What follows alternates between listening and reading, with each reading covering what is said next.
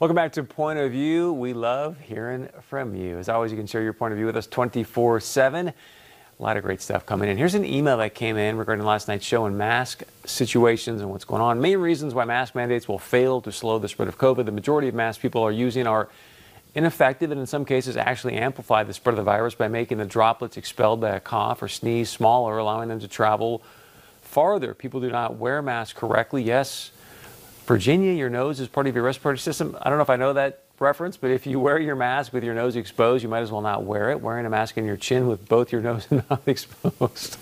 That one's true. Surgeons do wear masks during surgery, but they don't wear the same mask during multiple surgeries, and for sure, not for multiple days. Very good point. The biggest problem caused by the average person wearing a mask is that it gives them a false sense of security, lingering in crowded spaces and forgetting about social distancing. I believe a properly worn mask can help prevent an infected person from spreading the virus, but it is not effective in preventing a person from catching the virus. The reason surgeons wear masks is to prevent them from infecting their patient, not the other way around. So great stuff there. And as always, just it's incredible to see the different points of view that come in. In fact, I had a gentleman call me tonight.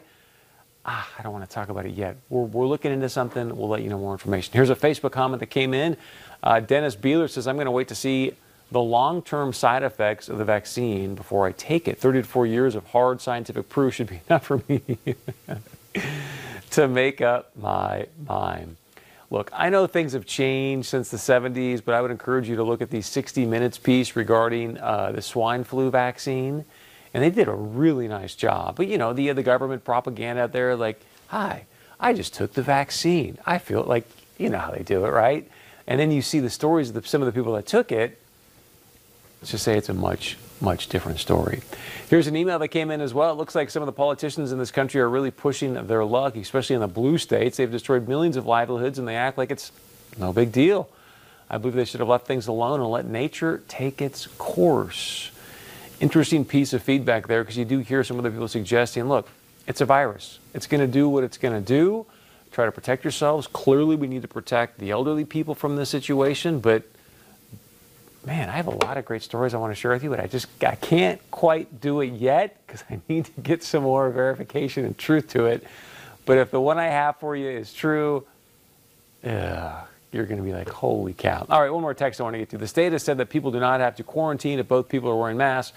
So why do we need to limit crowd sizes with cities issuing mask mandates? Man, I love our audience. Like, that's just it. Think, right? Like, if they say, hey, I've got a mask on, and I don't have to quarantine, then why are we doing all this stuff in these cities that have mask mandates? It's like I said at the top of the show with Commissioner Garrick. They just keep proving they have no idea what they're doing, how they're doing it, or why they're doing it. And we all have to sit there and go, yes, yes. That's why you watch this show. We're telling you no. Think for yourselves. All right, please share your point of view with us. Email us, text us, leave us a voicemail. We'll be right back to wrap things up after this. Attention.